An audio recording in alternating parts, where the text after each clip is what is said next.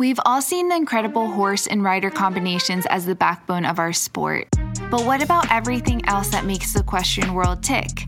From the everyday grind to the world-class professional, join the Equestrian Podcast as we talk about every equestrian discipline in a way that hasn't been done before. Now here's your host, rider, trainer, and influencer behind my equestrian style, Bethany Lee. Hello and welcome to the Equestrian Podcast. I'm your host, Bethany Lee, and this is episode 64. We thought it would be fun to give you a little 2-episode series today that is coming at you live. This first episode is in the trainer's perspective, and the second episode is in the perspective of 2 of her clients that have been with her pretty much their entire lives. So for this episode, our guest today is the trainer of Carriage Hill Farms. She has been in the equestrian industry for several years now and has had some major success in the equitation and jumper divisions. So here to talk today about her farm and how she got to where she is today, here is Jane Fennessy. So happy you came on the podcast. Would love to hear about how you got to where you are today with Carriage Hill Farm, and would love to kind of rewind and hear a little bit about how you got started in the equestrian world. Alrighty. Well, my whole family rode, except for my mother, who was petrified of horses, but my father rode, and we all basically just took lessons. We didn't own any horses or anything. I learned out of a riding school, kind of hence why I still have a riding school. Yeah. And it was at a hunt club in Michigan, and it's just something that I felt I had a God-given talent for, I guess. Yeah. So you started riding. Were you riding in the hunter-jumper division, or what did that look like starting out? Yes, it was all hunter jumpers. When I started when I was 5 or 6. By the time I was 11, I was doing jumpers. I used to have clinics with the likes of Gordon Wright, which was people who taught like George Morris. I'm a little old, so yeah, it was all done. My instructor actually was a sergeant in the cavalry, so a lot of it was based on drill teams. And cool. By the time I was 11 and doing jumpers, we were doing like miniature versions of the Olympics, where we had all different clubs fielded teams of 4. Oh, nice. And we competed against each other that way. So what a great way to learn. Yeah, it was a good education. Yeah, for sure. So you were riding, you were enjoying your time, loving the horses, loving the sport. At what point in time were you like, you know what? I think I want to do this the rest of my life. I think I want to make this my profession. Well, when I was in high school, I pretty much thought that that's what I was going to do. Only my parents said I had to go to college. So I went to college for 1 year as an art major, and I did take a riding class at the school. I knew more than the instructor, unfortunately. So after the year of college, I went home to my parents. I said, look, I know I want to do the horses. I don't need a college degree to do that. Right. So I'm going to go into the work world. My parents weren't very happy, but they didn't tell me no. Okay. Basically, my father told me if I wanted to go back to school 2 years later, that I was going to have to pay for it myself, because he was going to take my college fund and move it down to the next child. There were 6 of us, so there were a lot of us. So. Oh my gosh. And I said, that's okay. Keep your money. Yeah. Did any of your siblings continue riding? No. Okay. No, they all can still ride. My brother when he used to come and visit me, he would, come and ride a little at the farm, but none of them followed. Okay. I mean, I grew up in suburbia, so it wasn't like I grew up on a farm or anything. Got it. So you decide, hey, mom and dad, I'm done with this college thing. I'm going to, go into and do horses full time. What were your first steps? I mean, how much knowledge did you have as far as starting something like this? Well, I probably had none, but I didn't let that stop me. Sure. My first job was working for a master of hounds in Metamora, Michigan. I worked for them for a year. Okay. And I rode out daily with the mother of the household. Mm-hmm. And we fox hunted. They had kids that were in college. And we fox hunted all fall and winter in the snow, etc. But basically my duties were everything from cleaning stalls to tacking the horses for the clients to riding out with the lady, cleaning their boots, cleaning the tack, you name it, I had to do everything. And they also had a couple young horses. So they actually gave me a couple young horses to start. Cool. So I kind of started doing that. And then about a year later, I got the opportunity to actually run the Grosse Pointe Hunt Club, which is where I learned how to ride. And they were failing badly financially. And so I talked my way into them hiring me. And my father did a lot of books, so I must have gotten some innate. And my brother's a CPA. So I'm still gotten some innate financial aspects. Not that it was taught to me, but by osmosis, I guess. Sure. So I took over the place and I changed up how they did things. And by the time I was there about a year and a half, by the time I was done, it was almost in the black. And I told them to get it into the black. My belief was they needed to, it was a private club, that they needed to create a junior membership that allowed kids to come in and ride, but not be full-on members. And then if the kids get really hooked, then the parents could become full-on members. They weren't allowed to use any of the other amenities, because there was a pool and tennis courts and a restaurant and, so they actually turned me down for that. And I said, well, then I've done all I can do and I'm going to pack all my stuff and move to Florida. About 3 months later, they actually took my advice and created that very same program. Wow. And it went on to be more profitable for a while. It has since gone out of business, but it worked for a while. So, wow. So that was kind of an interesting, but which was fine. So I basically packed I didn't like doing it in the winter. I had decided that if I was going to do this, I didn't want to do it in the winter. And I'd actually gotten a little burnt out. Sure. Because I was young and I was working my butt off, but everyone had known me since I was a little kid. So they thought, oh, isn't this cute? My maiden name was Peabody. Little Janie Peabody is trying to be a trainer and like patting me on the head. And I don't do very well with patronization. Right.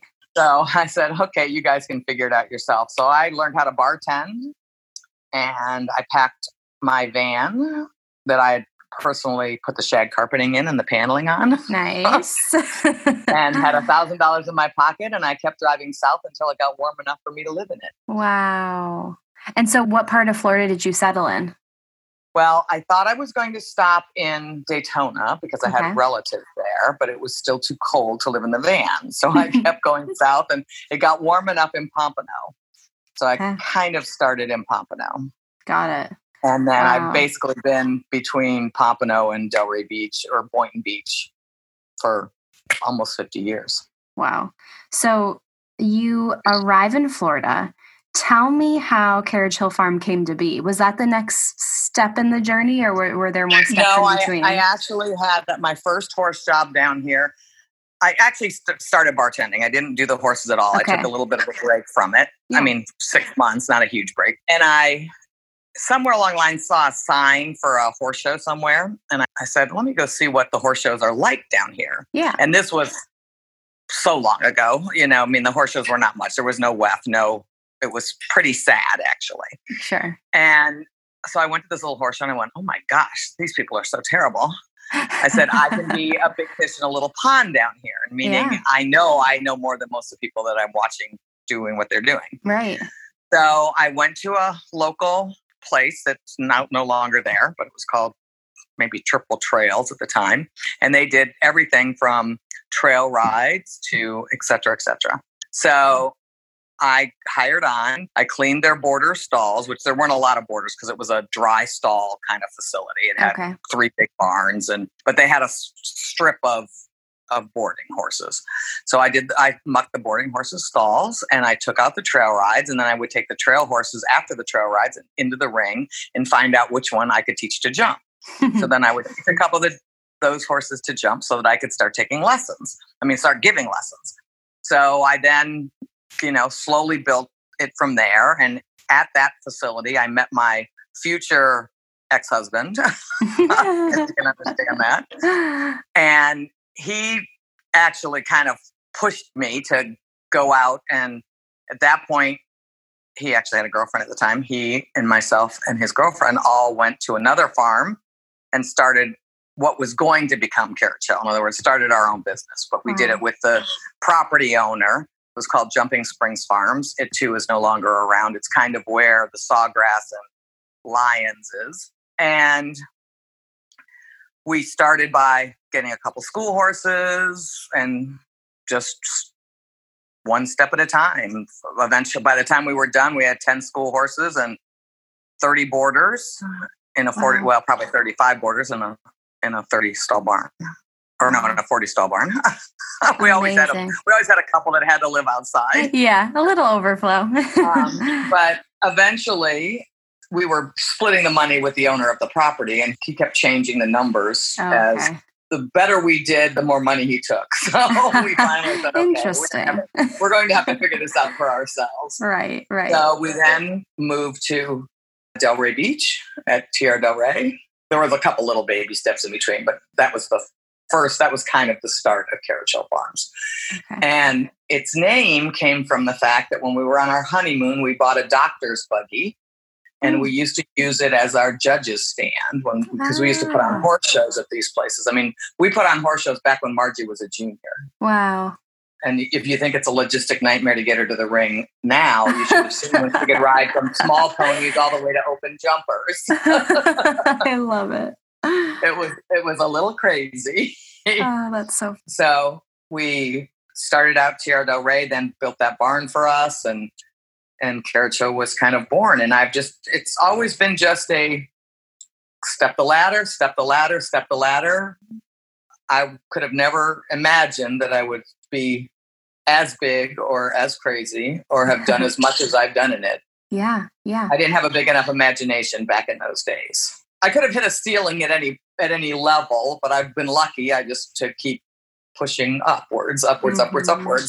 Yeah. So the original vision, was there any type of vision? Not really a vision as much as, I always knew I wanted to have a lesson program because that's where I came from. Yeah. That was important to me. So I've always had a lesson program. For years, I did the boarding and I did everything. I don't have to do that anymore. But back in the day, I lived on the farm and mucked the stalls and fed the horses and rode the horses and taught the lessons, and you name it, I did it. I started to get some clients that really wanted to horse show and clients with multiple horses. And that's actually where my ex and I parted ways. We had bought some property. I knew that the only way to save any money in this business was maybe to own property. Sure. And we couldn't afford property in the Boca Raton Delray area. So if we were going to have to move out of the area, we said, okay, well, let's look, where would we want to live? So we took a drive. We took a 2-week vacation. We took a drive, and our intent was to go up Florida, like to Atlanta, over to South Carolina, and back down. Well, we ended up finding a piece of property outside of Atlanta. Okay. And we bought it. But the business started taking off for me with the horses going to the bigger horse shows. Right. And I at that point didn't want to leave the business I'd already built. Right. And so he moved to Atlanta and kept the farm up there. And I kept going down here, and we slowly, eventually split apart, and we remained friends. And he passed away a few years ago from cancer, but it was very amicable. And I had pony kids that were doing well, and all of a sudden I found myself at Devon, and then I found myself at indoors, and then in other words, I had never done any of that as a kid. That was not, most of my experience was with jumpers, actually. Because I could take a school horse and be the fastest one and still win. I couldn't. It's pretty hard to take a school horse into the Meadows and Maclays or into a hunter ring here. I did some of it, but there was no real competing successfully on a lesson horse in those arenas. So I pretty much just and to be honest, I didn't even really care about the competing part. I like bringing up young horses. We were buying horses off the racetrack, bringing them up, selling them, So my favorite thing at the time was to bring young horses to the ring. Right. That's kind of gone by the wayside since then, but my knees are so bad I can't ride anymore. So unless I want new ones, if I get new ones, maybe I can ride again. But I haven't decided upon doing that yet. They're not that bad. Yeah. So it's just kind of evolved. Yeah. But it's always been, to me, the basis has always been, I felt like giving youngsters the exposure to this world, and they don't have to be the uber wealthy. Right. Yeah, that's a very unique kind of niche of client to have, because there's so many in that kind of division out there. And a lot of times they don't know what to do or where to go or how to get to where they want to be. And having that avenue is very important in our industry to keep it going. Do you have... Well, I think it's funny because I have probably a half a dozen old students that do this for a living. Wow. And they do it for a living for themselves in Virginia, all the way up to Dottie Barnwell is kind of third in command at Andre Dignali's at Heritage. So cool. And to be honest, the kids growing up and learning to be productive adults and, good sports and clapping for their friends and all that kind of stuff is honestly more important to me than teaching them how to jump around the course of jumps. Right. Who they are as human beings. I mean, I like to think that some of them don't like me when they go away, but they'll come back when they're 30 and say, wow, I get it now. Yeah. Oh, that's so true. That's really cool. Dottie did that to me at the Capital Challenge once. She came up with, I now realize that you were more of a mother to me than my mother. My mother was trying to be my friend, and you were thumping on me, trying to make me a better human being. And at the time you were the worst, but now she gets it. Oh yeah. I mean, she was the worst at the time. I mean, she was horrific. She might have to take that cake. I mean, I had a couple, and I have another one who now has her own Pilates business in Kansas City. In other words, and she attributes, watching how my work ethic and, to her being a successful businesswoman, so these are things that really move me more than, it's exciting to have a horse that wins. I had a first year horse many years ago that was fabulous, and I've had this and I've had that, but nobody remembers that stuff. Yeah. Yep. But it comes and goes for sure. All these other kids are still friends with me on Facebook, Exactly. There's something to be said of that for sure. Yeah. I mean, they still all keep in touch. They want to have reunions. They're working on a reunion right now. So, wow. So that's what really probably drives me more than anything. Before we get in a word from our sponsor, I want to talk about them for a little bit because I have worked with and worn Tucker Tweed equestrian products for a while now, and I love them. The quality leather is amazing, and I'm always wearing their Wellington wristlet and their backpack. The products are stunning. If you are familiar with Tucker Tweed Equestrian, then you most likely know and have seen how often they promote their retail partners. With the cancellation of a number of nationwide horse shows, many retail partners are missing out on key opportunities to see and service their clients. So, to support their partner tack stores, Tucker Tweed is encouraging you to shop tack store websites during those missed horse show dates, or purchase through Tucker Tweed directly, but then make sure to tag the respective tack stores in the order notes. This way, we can all support tack stores, and each tack store receives credit for any purchases made. Thank you so much for that reminder, Jill Tweedy, founder of Tucker Tweed. You are amazing, Jill. Thank you for everything that you're doing. Okay, let's get back to the episode. Throughout the years and as you have grown and evolved, do you have a favorite level or age to teach? I can't say I do. I think it's really exciting when they hardly know anything. So the real beginning, and you see the light in their eyes when they actually figure out posting or figure out their diagonals or their first cross rail. Or I mean, that to me is it makes me very enthusiastic when I teach because it's so exciting. But of course, it's certainly very exciting to be standing in Paris under the Eiffel Tower and clapping for your kid jumping around, a 2-star. Yeah. So I can't. They're just exciting for different reasons. So really all levels, have their good points and their bad points. Right. Yeah, definitely. When you were riding and I know you said you primarily did jumpers. You also did some of the medal classes, correct? Yes. What would you say are some major differences from when you rode in those classes to now as you're training your students for them now? It's so much more technical. Okay. I mean, I don't even remember as a kid being told about a lead change. You were galloping around an open course so fast that most horses just probably did them, but Sure. it wasn't like we were taught them. I know that sounds very bizarre. Yeah. And I remember a medal class where it was literally like 5 jumps, and you did them they were 4 in each corner and 1 across the middle. And you literally did like a figure 8. You went from the one corner to the middle jump to the other corner, up to the other corner, back to the middle jump, back to the other. Wow. You know, I mean, it was all bending lines. Mm-hmm. Now we would have had to do them in a specific amount of strides. We didn't have, we rode in big fields, so we didn't have a lot of that. So all the stride counting, I mean, I've had to learn all that as I've grown. Right. You know, the words, and it's watching and listening. And, you know, I've had Bernie Traurig in for clinics. I've had Katie Monahan in for clinics. I mean, Katie Monahan and I were contemporaries. Yeah. Katie Prudent, she's not Monahan anymore. We were contemporaries. She may be a year or 2 younger than me. And I can remember to this day, one of my biggest thrills was I won a equitation flat class that had, 20, 25 kids in it. And at that time, they used to make all of us do a little figure 8 pattern. So we were all standing in the line, and the judge told us, I want you to go off, strike off to the left, trot 2 circles, canter 2 circles, halt, back 5 steps, and go back to the line. Something along those lines. Mm-hmm. Well, the first one goes out, and she goes to the right. The second one goes out, she goes to the right. The third one goes out, goes right. Well, I never have been built like an equitation rider, number one.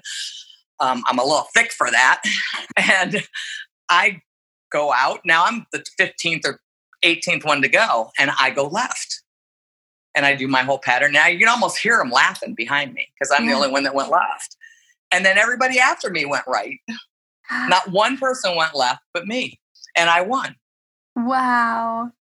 And it's something I express to my kids. And now that's not changed. You know, I express to the kids, when you're going to test, you listen to every word that judge says and try to do it exactly the way the judge says it, because they're looking for something specific. Mm-hmm. And it was, and there I was, the dumpy kid on the dang lesson horse. All the other kids on their fancy horses. And I was, I won the class. Right. And it was nice of the judge to actually do that, because everybody else had gone the other way. So if he really wanted to just ignore it, I wouldn't have been able to complain. You know what I mean? Yeah, in other words, it's not like, so in that sense, it's very much the same, but it's not, it's so much more technical and so much more specific. You've just got to control every single step of the course, which is a tough thing to do. Yeah. What are some things that you do to help teach that control with your students? Well, to be honest, I now have 2 girls that are really much better at it than I, because I come from the school of feel. Yeah. The way I explain it, I always have people that work for me that are very detailed oriented. I'm a big picture person. So I'm the one that can stand back and look at the course and judge it like a judge is going to see it, meaning as a whole complete unit. Right. But obviously if it's choppy or isn't smooth, so I've always had people that have worked for me that like the details, that we do the cavalettis on bending lines, and they have to do 4 strides and 5 strides and 6 strides and back to 4 or open to 3. In other words, all kinds of exercises like that. But to be honest, it's really Meredith and Haley now,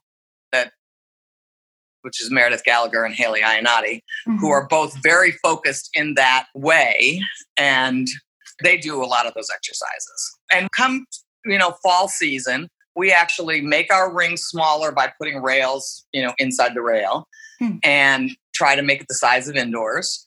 And we make up courses, or we pick up old courses from years past and create them and try to get the kids to be able to answer all the questions that have been asked in the past. But I swear every year there's something new. Yeah. Or something harder. Yeah. You don't think, you're like, okay, there's no way. But yeah, it seems like it happens to be. What's so funny, one year Dottie's older sister went, and she had a small ring in their backyard. I used to drive to their backyard to do it. And they had a quarter line jump and a line. And I said to her, you know what I want you to do? I want you to jump the end of the line over to the quarter and back. Meaning, so like making a big half a circle. Right. And it was like 4 strides and 4 strides. I mean, and it was hard to do because they were kind of far apart. Well, no lie, that exact line was at Harrisburg. And the mother goes, did you know that? And I go, no, I didn't know it. I just got lucky. You know? Oh, that's awesome. Love when that happens. Yes. And it's interesting how many times it's happened to me. Wow. It's kind of, well, this is just like what we practice at home. And I go, perfect. So then you'll be comfortable doing it, won't you? Mm-hmm. You know, so and the bottom line is, I really think the equitation, it's become so, oh, you must win one, or, oh, you've got to get a prize. To me, the equitation is just the stepping stones to learning the tools to be able to be a good jumper rider. Right. So are you a strong advocate for having your clients and your students go through the equitation program as, that prerequisite for the jumpers? Correct. Yeah. I mean, they may do it at the same time. And sometimes as they start getting good at the jumpers, they go, oh, I don't want to do the ec anymore because they're not quite good enough. And I tell them, I said, I don't care if you're not getting a prize. Mm-hmm. It's about you learning the tools, having the tools in your toolbox that you can pick the right tool out when you need it, at the time you need it, when you're trying to go, Mach 1 right in the Grand Prix field. Yep. Exactly. And if that's where you're trying to get, so, I mean, unfortunately, I think it's gotten a little bit robotic, unfortunately, and I don't think they give credit where credit's due to the ones that can really kind of go and gallop around the course, because it's become a little, like I said, to me, it looks robotic. You know, I mean, to me, they're standing up out of their, if you really look at a lot of the pictures of the good ec kids, they're standing up out of their stirrups, their knuckles are back in their stomach. Yep. I go, that's not correct. Right. Yeah. And I've always taught kind of a middle of the, because I've gone through a lot of eras. I went through flat, I had a flat Hermes saddle. I had a Steuben that is more like what we ride in now, back when I fox hunted. So I've gone through knee rolls, no knee rolls, toes out, toes in, crest release, automatic release, and there's all these, to me, extremes we tend to go to, but I always teach the middle ground. It's what's interesting to me, and I've never really thought of it, but as I've now gotten old enough, when I can see pictures of kids and I have a hard time deciding who it is, because I put a stamp of position on them, even though I wasn't aware I was doing that. In other words, all of their angles are similar. All of their releases are similar. All of their, how much they fold is similar, because, I teach the basics, if you don't have strong basics, to me, you can't go any farther. Right. And there's only so much you can teach as far as position goes. And then you need to let them go do. And obviously each judge has a different look that they look for. So the best you can do as a trainer is to really just have those. Well, I just try and get a good, strong, classic position. Yeah. I love it when you see the old pictures get popped up in the Chronicle or wherever they say, and they'll say, oh, look at their classic position. Mm-hmm. Well, the bottom line, all those angles are the exact same angles I look for all the time. Yeah. And I've looked for them from day one. And most of those people that are taking pictures are people that rode, in the same era as when I was a kid. Mm-hmm. Yeah. That's what happens when you get older. Looking at your program and your barn, it seems like there are quite a few people out there who have been through your entire program from start to finish. Whether they started from the walk trot and then finished out doing the Big Ec and the Grand Prix and things like that. What are the benefits of working with a program like that from start to finish? And why is that type of program seem to be so rare? Well, I think it's rare because most people want to be a specialist. Most people, I'm a jumper rider. I'm the ec trainer. Sure. If a jumper person has a kid coming up that's going to go to the ec, they send them to Missy. They send them to Stacia. In other words, there are some people that's their thing. Andre. If I thought I wasn't able to get them to the whatever stage they needed to get to, and I've always said this, then you would go on to somebody to take you farther if that's what needs to be. I've been fortunate that I've not hit a wall anywhere along the process. And I've gotten kids that, don't have much money to indoors and don't have, any real backing. And I'm trying to expose as many people to as much as I can expose them to within my power. In other words, I think most people don't do it. First of all, the lesson program doesn't make any money. So most people don't want to do that because it doesn't make any money. Yeah. But I think it's so important. And it's all my clients, that's 90% of my clients, that's where they have come from. You're correct. Most of my kids they've come to a birthday party or come to summer camp or taken their first up down lesson. And then they've got a small pony, a medium pony, a large pony, a neck horse, a jumper, a blah, blah, blah, blah, blah, up the ladder, depending on, how far they get to go. But to me, the continuity of it, and we have lots of opinions because I have lots of people that work for me. If I thought they were missing out on something, then I'd try and figure out how to fill that hole. Sure. I don't think we are at this moment in time, but certainly there's probably been times when I didn't have somebody that was strong at something or another. I've fortunately been able to be fairly successful with both hunters, jumpers, and equitation kids. No, have I had a big eq winner? No, but I've gotten in the top 20 and they're unknown kids on unknown horses doing it and still going to school full time. Right. And school's more important than the horseback riding. So if they've got a test, they don't come to the horse show. Right. Yeah. So I'm doing it for a more average person. The big winners are the kids that are homeschooling, have access to multiples horses, and are being drilled on. Right. We want to have a life. I've always tried to have a life on top of being so immersed in this. And I like the people that work for me to have a life.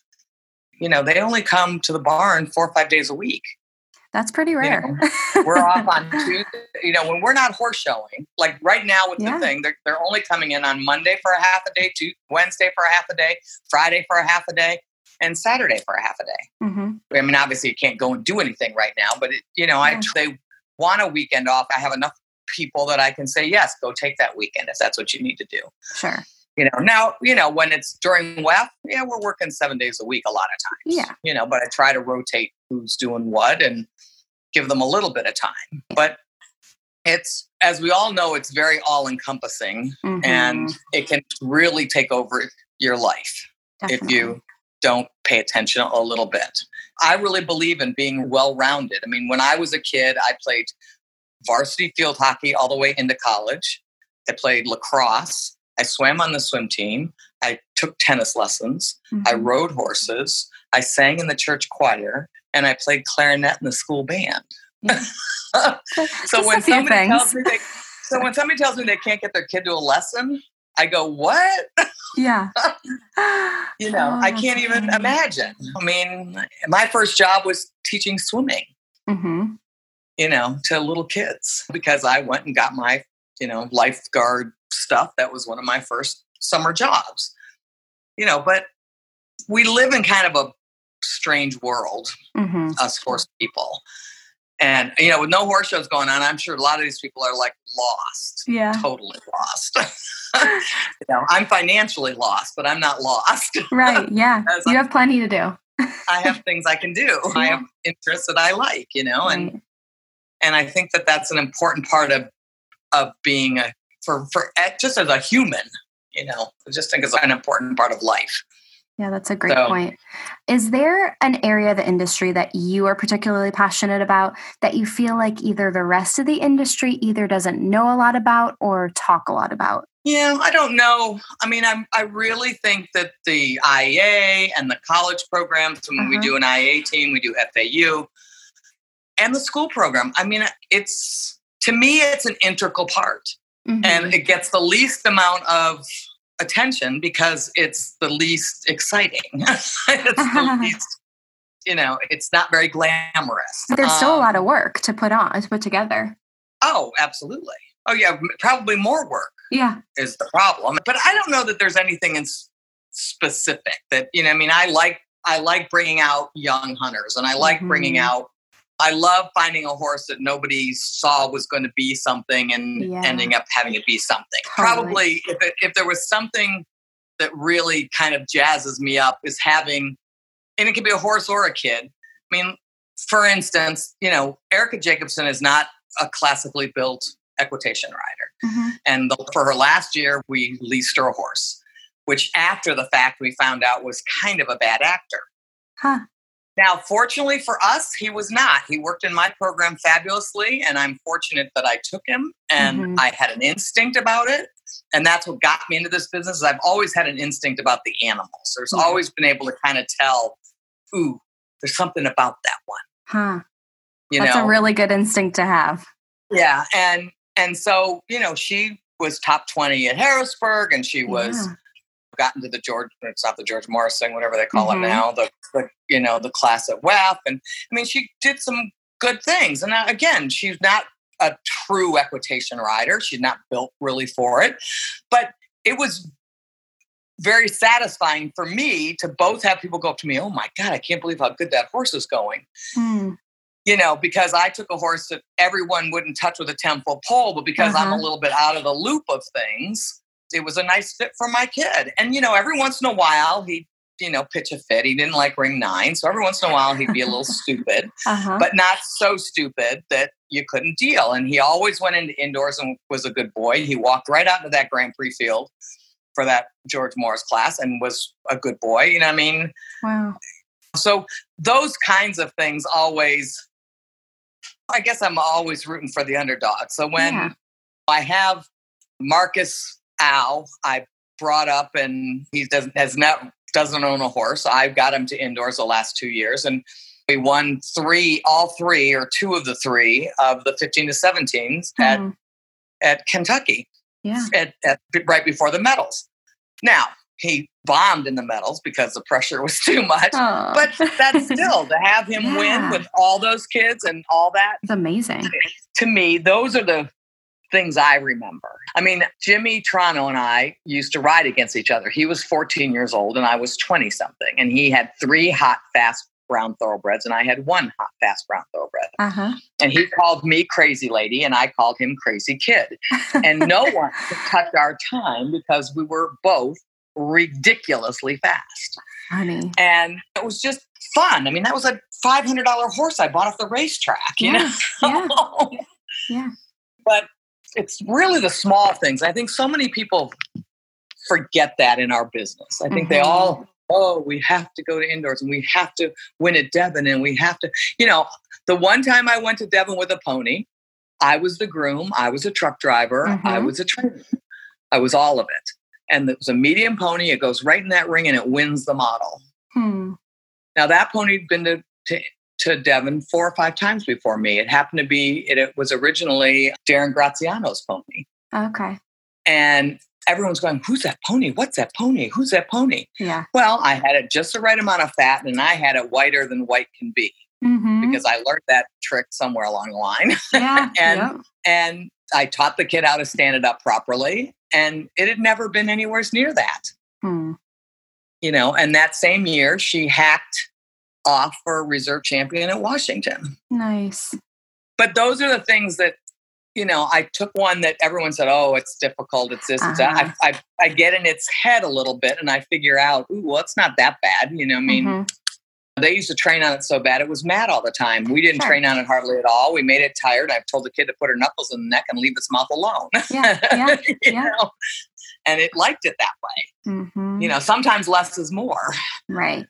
So I just think that we get a little hung up. I mean, and I can tell you, it's sometimes depressing for me to be at WEF. Unfortunately, it's right in my backyard. It's made me a much better trainer. It's made my business bigger. It's done wonders for me as a professional. Right. But it's hard at the end of the season and you kind of look and you go, gosh, I don't feel like we did as well this year as we did last year. Now, to be honest, a ribbon anywhere in those classes but we won some meter 40 classes. I mean, we had plenty of winning, but it's defeating to me a little bit when you've got the 30 and 40 in a class and you got an 82, but it doesn't get a ribbon. Right.